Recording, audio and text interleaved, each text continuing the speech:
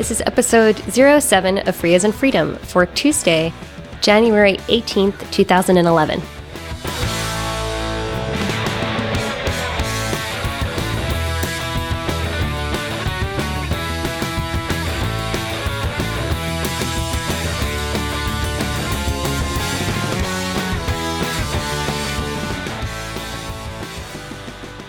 Hi, I'm Karen Sandler. And I'm Bradley Kuhn. This is Free as in Freedom.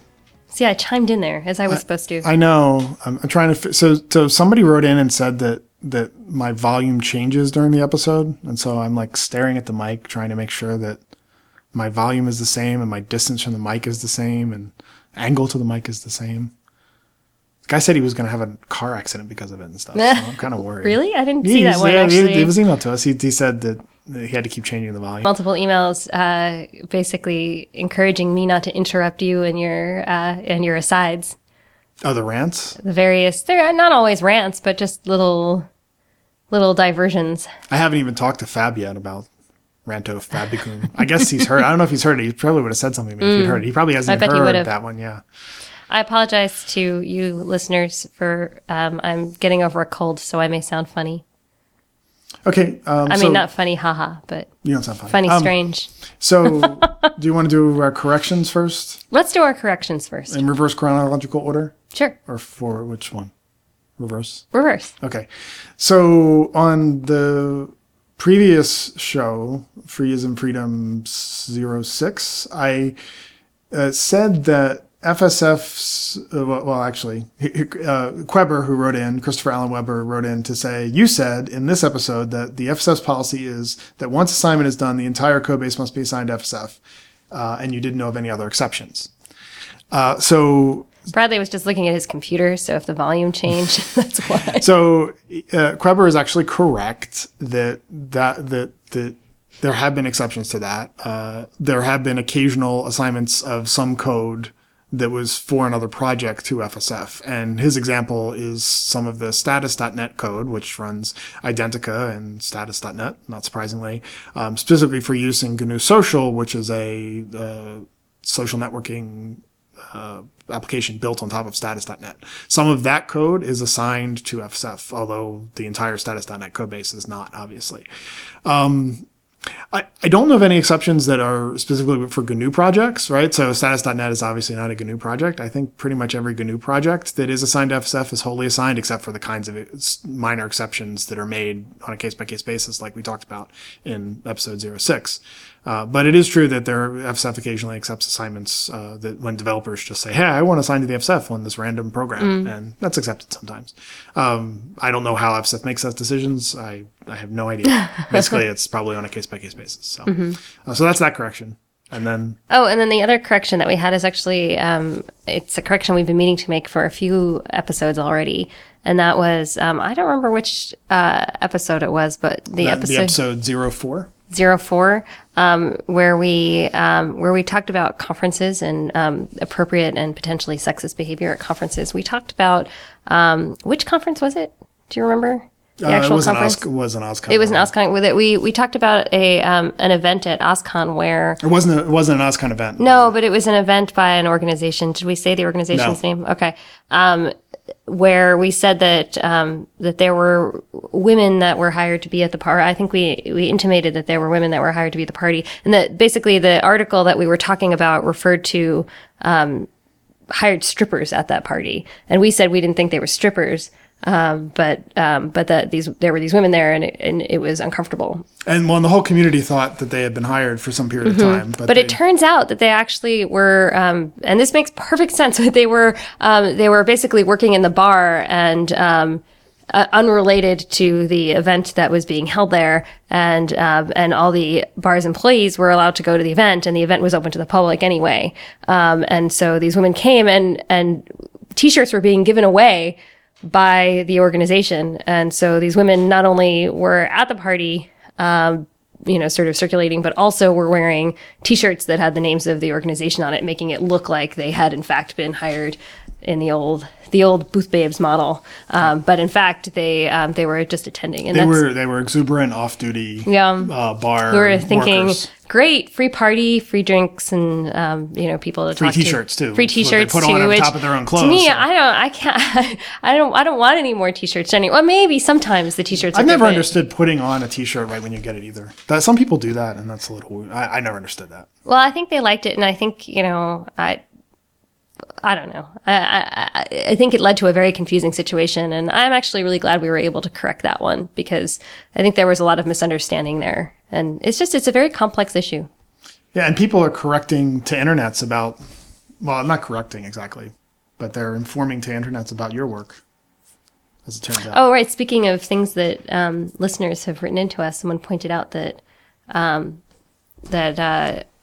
commenter referred to the medical devices paper that SFLC put out, Killed by Code, in a ZDNet UK blog called "Which OS for Life Critical Applications," which is by Apex WM, January 13th. I wonder who that is.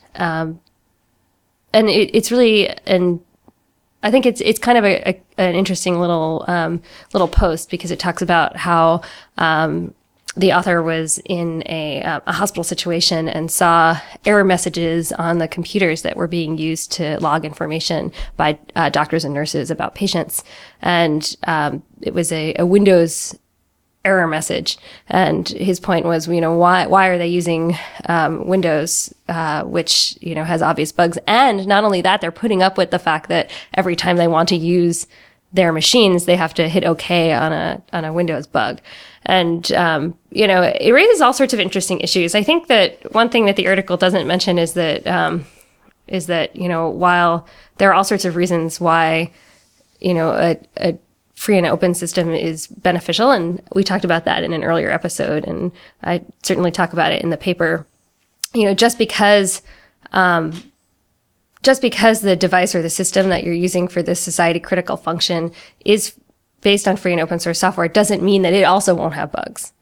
And that's not discussed in this article. That's actually a point that you always make when we talk about this. I think that it's dangerous, and this is sort of the classic open source argument that I think is dangerous, this idea that bugs aren't there if you're using this kind of software, or easier to find necessarily. They aren't necessarily easier to find.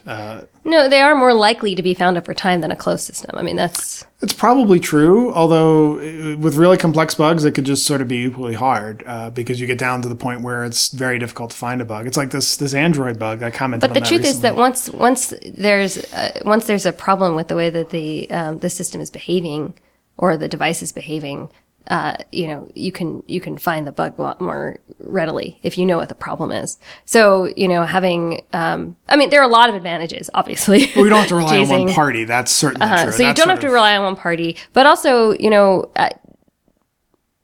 I think there is something to the fact that if there is a problem, then debugging becomes a completely different process than maybe looking at the people you can choose fresh to do it. for errors. In the worst case, you have to assume that nobody knows the code well enough to even know what to look for. But it does mean you can pick whoever you want. I mean, obviously, this is sort of the pathological case, but it's happening with Android right now. This bug about the SMS sending stuff, the code's all there up on Google's site. It's a critical bug. Nobody has found it yet, because it's a weird interaction bug between like 8 different the notification systems and all this other stuff in Android that they all interact weird. Yeah, and we do say this in our paper that there's no guarantee that bugs will be found, but over time, there's a chance that they can be. Whereas if the code's not published, then there's no way that anybody else will be able to find out what's wrong. That's certainly true. It's necessary but not sufficient conditions. That's really my point. And we publish a good amount of statistics that show that that more bugs are found over time in free and open systems. That's probably true. But it's not guaranteed in any specific case. It's one of these things where you have something statistically true over a large sample set, which it is true over a large sample set.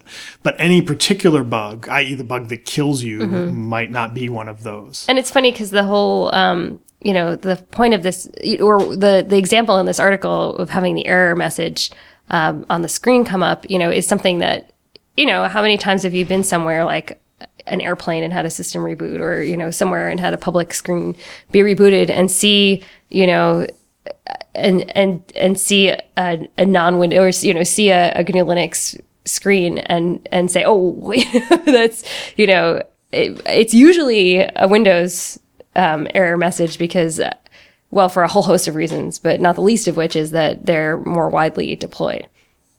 Like you would see more GNU Linux errors if they were more widely deployed because software has bugs. That's another thing we cover in the paper. The classic example that people give for that, though, is actually not correct. It's the Delta in-flight system. People always point out that when the plane goes up, they see Linux rebooting, and that somehow that's a bug. In fact, they cut the power to the thing. And I don't know of any computer that doesn't reboot so when it was you Delta. cut its power. I couldn't remember what airline it was that I saw it on. But the thing is that the only time I've ever seen that on a Delta flight is when the they don't actually turn the key off like in a car, but when they turn the engine completely off and there's no power, because there's that split second when you start to pull away from the gate, when they reset all the power systems, the power goes out. I don't think that when I saw it, it was in that situation. I think I saw it mid-flight or something like that. But the entertainment systems on the planes they always have problems if they work at all. Yeah. Well, and also you don't know if the power was cut, then it's a completely legitimate reboot. That's the point. No matter what operating system it is. So you don't know if that. Yeah. Well, if it's a reboot screen, that's not the same as an error message. Yeah. But anyway, so it was really cool if whoever posted it's the very first comment to this post is a link to the Killed by Code medical devices paper. Harris Seldon, thank you. Harris Eldon, actually, I think. Oh, yeah. He sent us an email. Thank you. So we could actually get his name right. Oh, that's great. If we weren't just looking at this. Anyway, we'll link to the article in the show notes. Oh no, I'm sorry. Somebody else sent us the email. Somebody else sent us the email. Yeah. And he didn't say whether he wanted to be identified, actually. Right, so we won't. But thank you. So that's corrections and news watching or whatever it is we just did. So do you want to take a break and then we'll talk about something? Yep. More show length. Be right back.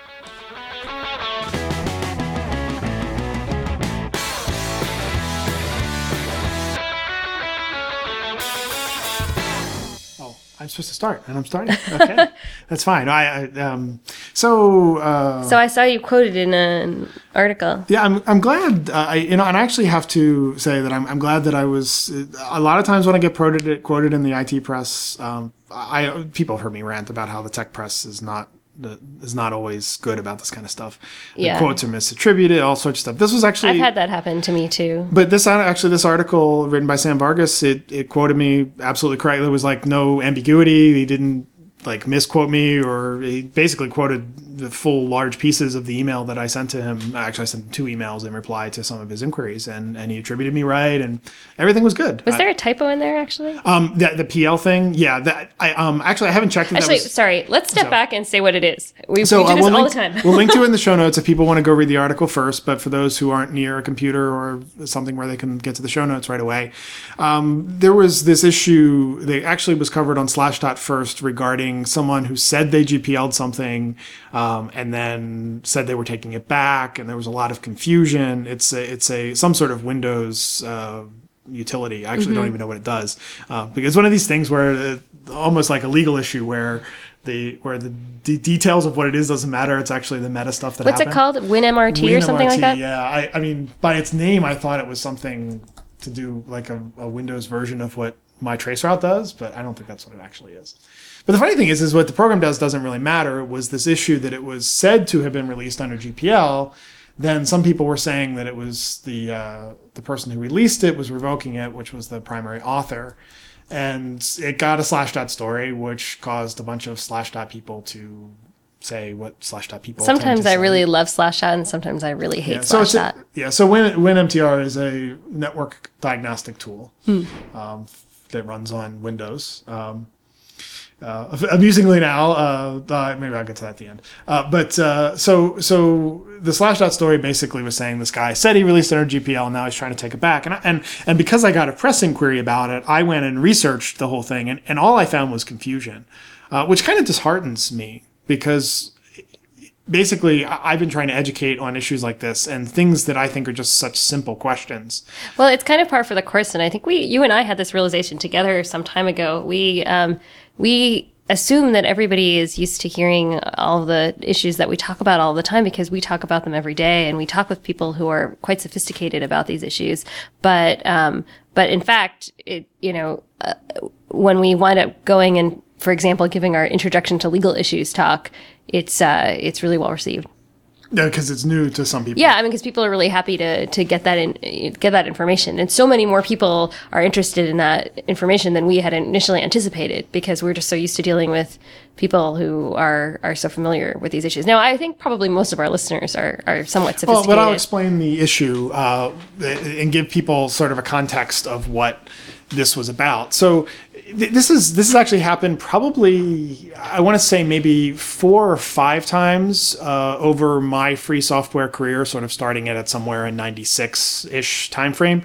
I've seen this happen where somebody enthusiastically releases something under the GPL initially because they want to put it out there, and then they regret it. It's somebody who's perhaps new to free software, didn't fully understand the implications of it, or something like that, and they try to somehow take it back.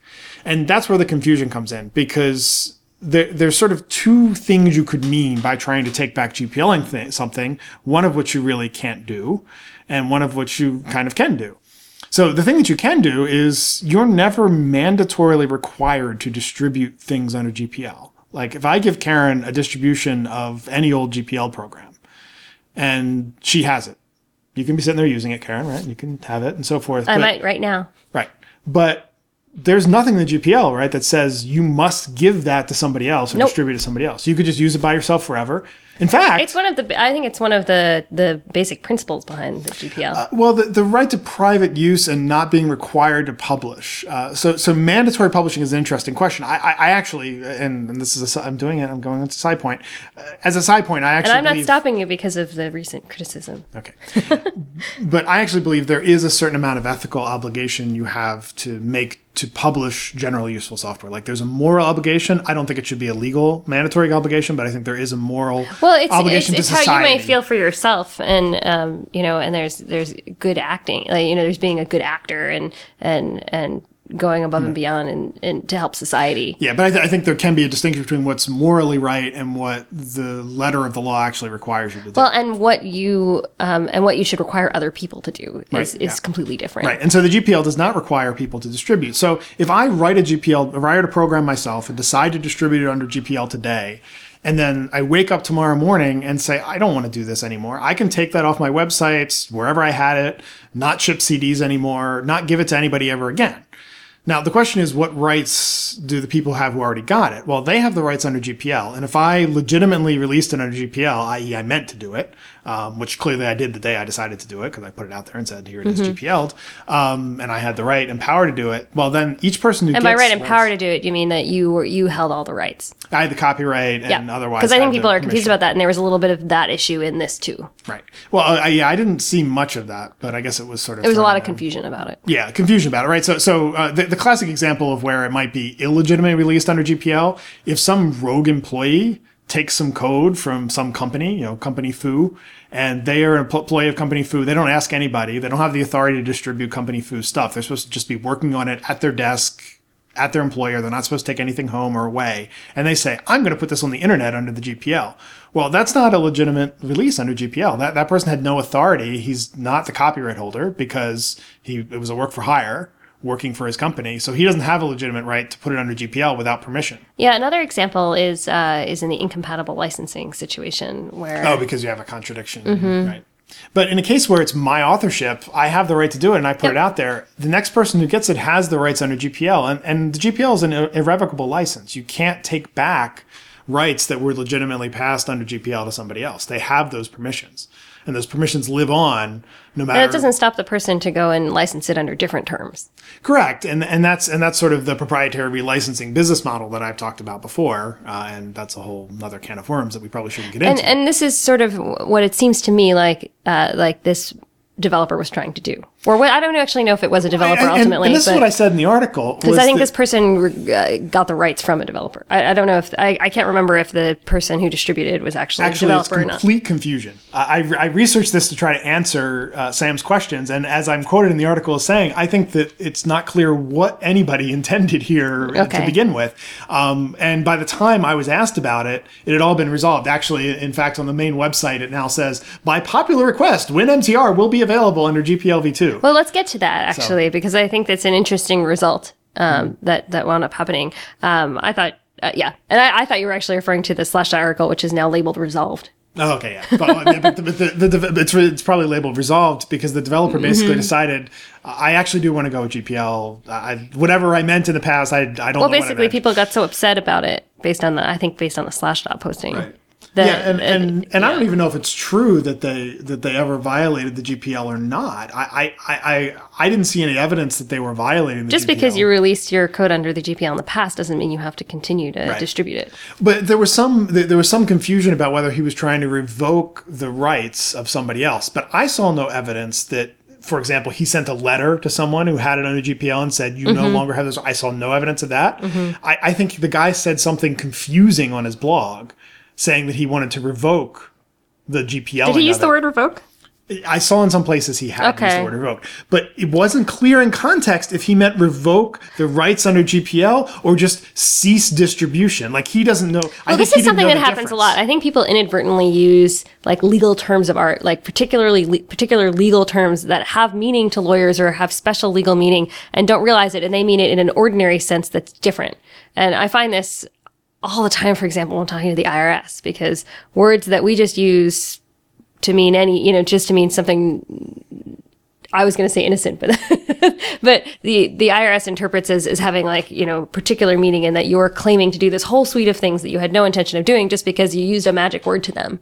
And this is one of those situations because revoke has particular meaning with respect to copyright licensing. But he just probably meant, I don't want to distribute it anymore under those terms. Yeah, I as I said, and people see I'm quoting the article saying, I don't know what he meant. I read everything at the time when I did the interview, everything that was available on the internet. I didn't read most of the Slashdot comments, I admit, but I read anything that was more or less legitimate from first person sources to try and figure out what was going on. I couldn't figure out what he meant. It's only about once a month I allow myself to look at Slashdot comments. Well, I only read them on 5 anyway, if I do read them at all. I didn't even do that in this case, because I decided what people are saying on Slashdot can't be, that there's not somebody on Slashdot who actually received distribution of this, I figured. But sometimes it's like a little treat for myself to give myself I allow myself to take however much time it is to read every single comment, because it's really like an amazing and enlightening experience, but you can't do it too often. Well, see, when I was interviewed 12 years ago by Slashdot, I read all the comments on -1, and that was pretty bad.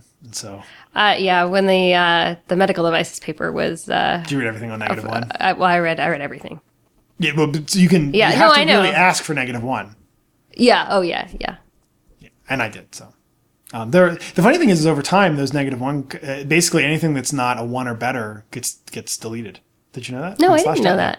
Because I've tried to find the old truly evil -1 comments that people made on my interview years ago. That's too bad. Well, I don't think they should do that. Yeah, I mean, it's good that the person who threatened to rape the sister I don't have is his comments on. Yeah, that was one of the -1 comments on my interview. Yeah. Oh, wow. So which was funny because I don't have a sister, so there's nobody to rape. But anyway. Lucky for her. Yeah, lucky for the person that Lucky for her, she doesn't exist. Yeah, so the fact that those kind of comments go away, it's not so bad. But yeah. Boy. Somebody said that on my... That's amazing. And I had a goatsy response as well, which I think everybody got in those days. Uh-huh. Huh. So, yeah. Where were we? Yeah, But the goatsy thing was just the goatsy image and then the word boring, which... Boring was not such a bad comment. If it didn't have a nasty image, it would have been a fine comment. If I thought it was boring, it's boring, right? I thought my interview turned out very poorly. My interview on Slashdot from those years ago, it is a great example of what happens when you let PR people control what you say. And it's one of the reasons, I basically won't let PR people. It's actually one of the fundamental things that happened to me early in my career that made me decide never to let PR people control. Oh, see, that's too bad, because I think the right PR person can help a lot. It could be true, but I worked with, and you'll see her as a co-author on the medical devices paper with Lysandra Alstrom, and she, I think, she really influenced me positively about the way that I interact with the press. Yeah, but Lissandra's more of a journalist than she is a PR person in some ways, I think. Yeah, I mean, that's definitely the perspective she was coming from. Yeah. But she asked so many questions that it wouldn't have even occurred to me to ask. It was great. Yeah, no, I'm for that. It was just when somebody else has editorial control over what you're saying, and then that's what gets published. That's what really sucks. Like somebody basically, you write stuff, and then somebody else edits it to be the PR'd version. Mm-hmm. That's what my interview is. But sometimes, I don't know, maybe it's just my lawyerly view, but sometimes when people ask me to review things that they're going to publish or release to the press, there are some things that the person who is the main person involved with that issue can't see, would not be interpreted that way. Yeah, I'm not opposed to feedback. So PR people can be very useful. I'm sorry you had a bad experience. Yeah. But it shouldn't. I mean, it doesn't have to be that way, Bradley. No, and actually, one of the criticisms that I think free software organizations and projects have had generally is that we don't have great PR overall, and that makes it much harder to convey our message. Well, yeah, I think that criticism's valid in the sense that it's really hard when you go to most projects' website to find answers to things like what does it do and who's it for and I actually was looking at a project recently. It's so necessary for so many reasons, including the patent arena for prior art. Yeah, well, I was looking for a project recently, and it took. I know how to read developer speak, right? Because I'm a developer, so I was able to find the answers I wanted. But I looked at it and I was like, if anybody else looked at the site that's not a developer, they wouldn't be able to figure out what this project is for. And I was able to dig deep enough. There have been times when projects have asked for legal assistance that it's taken me like 20 minutes to figure out what they do based on their website. Yeah. So funny, even though they thought they had sent what they did in the email. Yeah. I think the real story of this issue is this confusion about issues related to GPL and the fact that the entire internets, I guess. I mean, I'm more talking Slashdot here, but there was other people involved in the debate on other blogs and stuff, not on Slashdot. That you can basically have a debate over something so simple that I see as so simple. It's like, did he mean to revoke it or did he mean to not distribute it? And nobody even asked him that, right? Mm-hmm. Nobody came to his blog and said, wait, the way you're writing, it sounds like you mean you don't want to distribute it anymore. Or are you actually saying you want to revoke the license if people already have it? Like nobody asked him a pointed question like that, which I think probably would have shut it down. Cause I think I'm like 60-40 on this, but my 60% feeling is the guy meant to say he didn't want to distribute it under GPL anymore. Mm-hmm. He would have said that and said like, what people have it under GPL already, they can do whatever they want, but I'm never releasing GPL version again. But I don't think that people think about it. I don't think that he may not have thought about it in those terms. He may have just thought like, oh, well, going forward, I want to release under a different license. Yeah, which is not revoke, and still not gone and said, well, people who have it under GPL already have it because they probably just didn't even think about it. Right, he probably didn't know enough to understand. I mean, that's sort of the scary part of this is that, and this is one thing that I've never come to a right conclusion about this. I'm going to give him credit for it because I know he wouldn't mind me giving credit. Dave Turner once pointed this out to me. I used to work with him at the FSF. He works for the Open Planning Project now as a developer, but he pointed out to me once that most developers want easy to understand summaries of the licenses and they don't want to read the licenses and they don't want to see the level of nuance that's there with a lot of these issues. Yeah. And not just developers. That's what Creative Commons. Sorry for interrupting. That's what the Creative Commons, approach is all about. And people like it. Like all around, people don't want to get pulled into the legal nuances. Yeah. Well, and it troubles me that somebody. I'm going to go out on a limb here with this guy and say there's a chance he probably didn't read the GPL in a lot of detail before his initial release under GPL. Mm-hmm. And he probably didn't even know the nuances about this kind of thing, and he didn't research them before choosing a license. And I kind of feel like, as much as I'm a copyleft advocate, I don't want anybody to pick a copyleft license like GPL without understanding what it is. Like, I don't want anybody to pick a license. But it is a complex, both 2 and 3 are complex licenses. And it takes a lot of time and effort, to really understand every point. Or not even all of the salient points. So I had this idea once of writing what I was going to call the Hacker's Guide to GPL. And I'm still thinking about doing that project. It was never clear to me whether it was worth doing. Do you think that would be how would it be different from the FSF FAQs, which I find very helpful? Well, the problem with the FSF To point people to. FAQs is they have a sort of needle in a haystack effect in the sense that nobody actually sits down. Well, I did when we first started keeping it, but the first time I did it was only 5 questions or something. But most people don't read from the beginning to end and read the whole thing, and it's not a coherent narrative from beginning to end anyway. No, it's but if you skim the questions, I mean, I don't know. Maybe because I'm a lawyer, I already knew. It seems like it's more comprehensive than maybe it is. Yeah, I think the trouble is that and the reason I've never written this and actually Brett Smith at FSF and I talked about doing this once. We're actually kind of talking about doing it again, but the reason I never really put my heart into the project of doing it is I looked at what happened with the rationale documents that were published during GPLv3, and do I want to admit this? I never read fully the last one myself, and so when I think about the fact that I didn't even read the last one all the way through, because the last one everything was sort of decided, so it was like. But you're also a little bit different because you had an inside track on what was happening. The thing is, the reason I didn't read it was TLDR, right? I mean, that's in the end. I sort of thought, well, I probably know. I find those rationale documents very interesting, and I come to them from now and again when an issue has come up. But because they were written so in the moment, they're tough to use as an enduring. Yeah, work but the of thing guidance. is I'm worried about anything that we might try to write to explain any sort of concept to people is going to be TLDR, right? That's what I worry about. Like, it's impossible to write anything that's not TLDR, sort of by definition. I mean, there's a summary in the SFLC legal issues primer, but it's very high level. Yeah, that's just sort of. I know exactly the clauses you're talking about. It basically helps people that text. Because we are talking about an introduction for people who don't know. To somebody who's new to copyleft. Yeah, that's a great introduction for somebody who's never heard of copyleft before. Mm-hmm. But most people in our community have heard of copyleft, and they know they know share and share alike, all that sort of thing. But, well, there are some discussions of other provisions in there too. Yeah, but it's nowhere near the level of detail to catch something even like this revocability, and are you allowed to distribute any further? But I don't think you would get to this anyway in a high level FAQ. There are just too many important points that you would want to cover.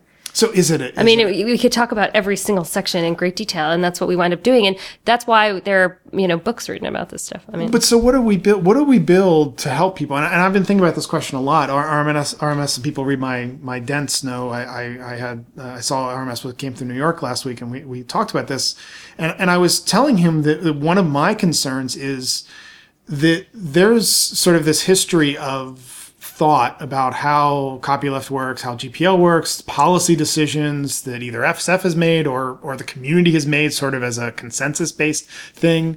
And none of that's documented, first of all, in any sort of real way other than the brains of most of the people who've been involved with it. And there's no roadmap to start to learn that stuff, right? It's like, I remember when Fontana first started working on GPLv3 and it was just a fire hose thing.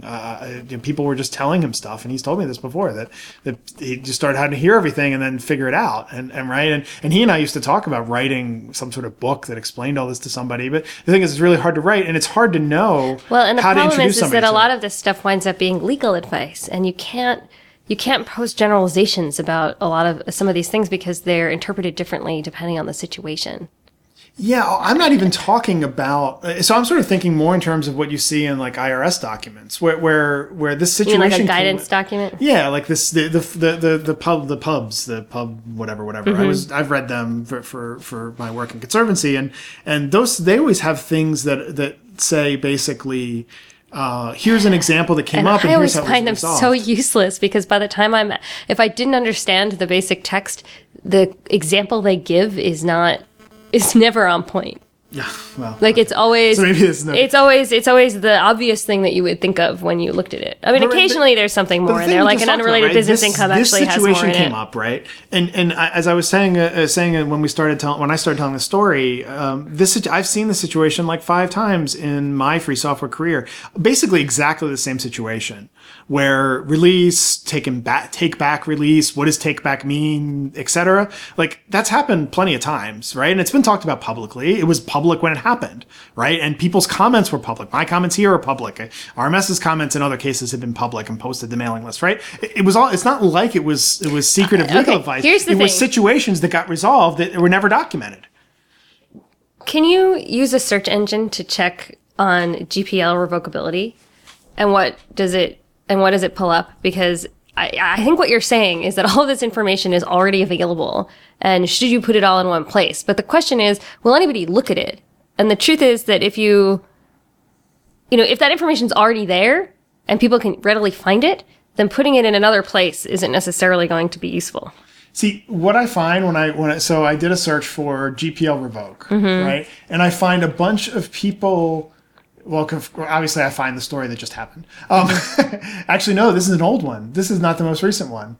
This is one of these old ones I was talking about. It sure is. Surely is. This is one I forgot about. Yeah. So they happen. So I find more examples of the same. I find somebody confused between blogging about being confused between, I think, dual license. Oh, actually, I know who this guy is. Yeah, he's a pundit, so he's actually writing an article to be goofy. So then there's this article on LWN about the discussion about it, right? But I bet you it's all discussion. Okay, well, this links to the Grok Law article. Yeah, which is. Yeah, this is. Well. Yeah, this is a full discussion about it, and it's not legal advice, but. Yeah, but still, the thing is that. I don't know. If anyone were really interested, they would be able to find it already, is what I'm saying. And you'll add to the, it's not to say it's not a useful thing. I think if you have the time, you should do it. I mean, from my perspective, I find that a lot of it's very hard when we try to write summaries of things because it's hard to anticipate the perspective of the person reading it. Yeah, I mean, I just sort of want to understand. I found an article, actually, I want to read. That's why when you hear Bradley fading out and becoming softer, it's because he found something interesting to look at. I need to read that article that we just found. I don't want to say... You're still facing away. Okay, sorry. I want to read that article I just found because I want to see what it says. But I don't want to say what it is till I've read it. So maybe it will be linked in the show notes and maybe not. Yeah. So, well, I mean, if it could be really good, it could be really bad. It's totally polarized. Anyway, so... I forgot what I was going to say. Oh, so the problem, it's more of a roadmap issue than it is. I think that I sort of think about what if somebody wanted to earnestly learn how to do this, right? And so I just made a poker analogy. So I'll talk about poker. So this thing, actually, I'm not a big fan of it because most of them use Flash, which is proprietary software. But there are these advent of poker training sites that people want to learn poker, and they design the courses so that somebody who's just starting can they can get bite-sized nuggets to learn, and that's why they've been successful. Is because people at any level can sort of come in and pick the right level. Another example is language courses, right? You take a placement test. And once you take the placement test, they put you at more or less the right level, and there's a series of courses you can take to get better at the language. We don't have anything about that about free software policy issues. And I'm not just talking about license, I'm just talking about the general types of policy questions. I see people like Quaid writing stuff for how to run projects, and Carl Fogel's book does that, but that's more about the community aspect of running a project. And these other issues are sort of side points, these policy questions that have happened.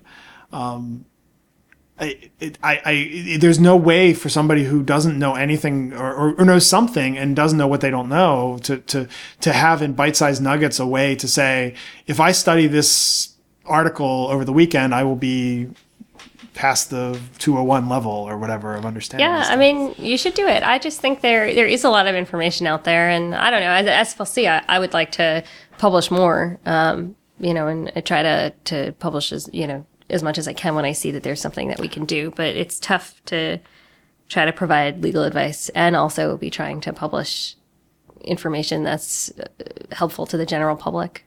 Right, but I think that this is not... I guess because you're a lawyer, you keep taking it back to legal questions. I don't think this is just about legal questions. But the GPL is a license. This is copyright law. Almost everything that you've mentioned already as an example of what to discuss is a legal issue. Yeah, but I mean, it's not.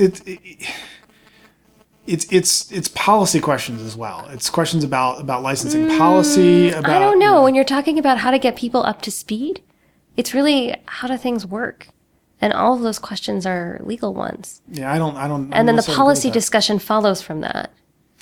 Because decisions. Well, I don't agree with that. I don't think the law comes first and policy comes second. I don't agree with that. Well, I think that's an exaggeration of what I said anyway. But I think when you're talking about how to get people up to speed on different aspects of the GPL, I mean, it's a license.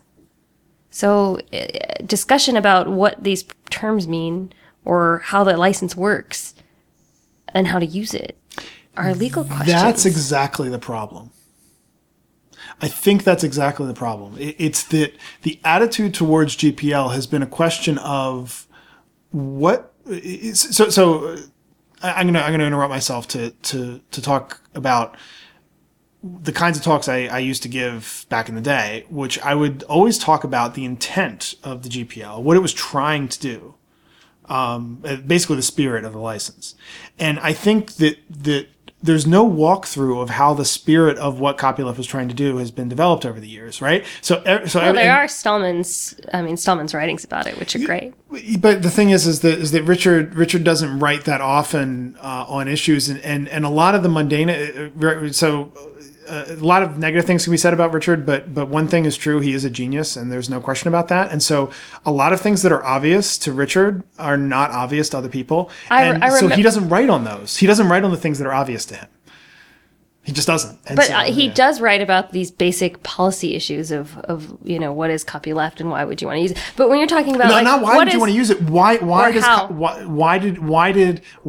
for example does this particular provision of GPL written this way? Right? I was just having a conversation with RMS 2 weeks ago where I asked him a question of why he did something in GPL v3, and he gave me an answer that he completely surprised me. I didn't know that's why he did it, right? It was never written down. It was never documented. It wasn't like he was trying to keep it a secret. And well, then you should interview him and publish it. I mean, but that's different. That's sort of like legislative history. I mean, but when we're talking about is this license revocable? How is it written? How does it, I mean, these are things, I don't know. I mean, I'm not saying that I really don't want to discourage you because I think you should pursue this. I just think if you're thinking of this as non-legal issues, I think you're wrong. Well, but the legal issue, so just in this example we were talking about today, the legal issue in it is actually a kind of small part of it, right? Because it's a confusion about two concepts, one of which is a legal concept, I agree. Maybe both of which are legal concepts, but the policy issues around it are the confusion and the types of sort of weird community pressure that happened over the thing. That's what's happening. I think the confusion is, what does the license say and how does it work? And did this guy understand what he was doing and what is he actually doing? So what are the facts? What is the license and how do those two things work together? And I don't disagree with you that there's confusion all over the map, but when you talk about the core of this issue, that's what it is. But you sound like basically you've been brainwashed by law school when you say that. No, because that's not how. That's a law school way of looking at these questions. I think that the GPL is. I mean, it is a lot of things, but it is a copyright license. But it doesn't exist merely to be a license, right? We are talking about its functionality as a license. But okay, the point is. For example, it's very easy to have these minor infraction violations of GPL, and they happen all the time, right? And they never get enforced, and they don't get enforced because it's a policy question, right? This is my ongoing argument with Spot about how AGPL you can like magically violate the AGPL, and you can talk to Fontana about the customs of the free software community as outside of the legal framework. But when it comes down to it, I really do think that we're talking about legal issues. I think that's a good place to end. I think we're talking about policy issues, and I think that's a good place to end. Okay, I mean, I don't disagree that there's a policy component, but I think that it's from a legal perspective talking about legal concepts. So there you have it. Okay. Well, all right. Our listeners will be happy to know that this is something we didn't pre-discuss any of this episode. Why would they be happy to know that? Because we were told not to. Oh, well, one listener said that. I thought 2 listeners said that. Oh, maybe they did. Yeah. So it was fresh. Okay. We disagreed. We conclude in disagreement. All right. So I'm desperate to get the last word in, but I'm just going to stop for it.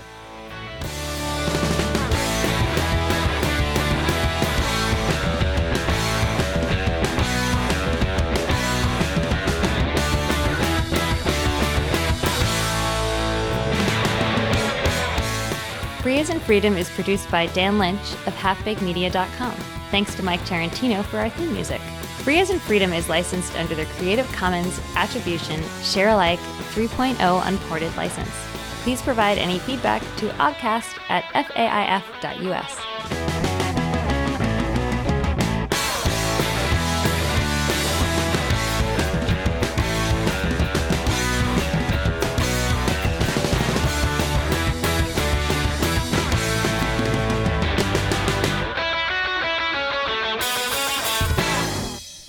But you did just get the last word. But now you have it.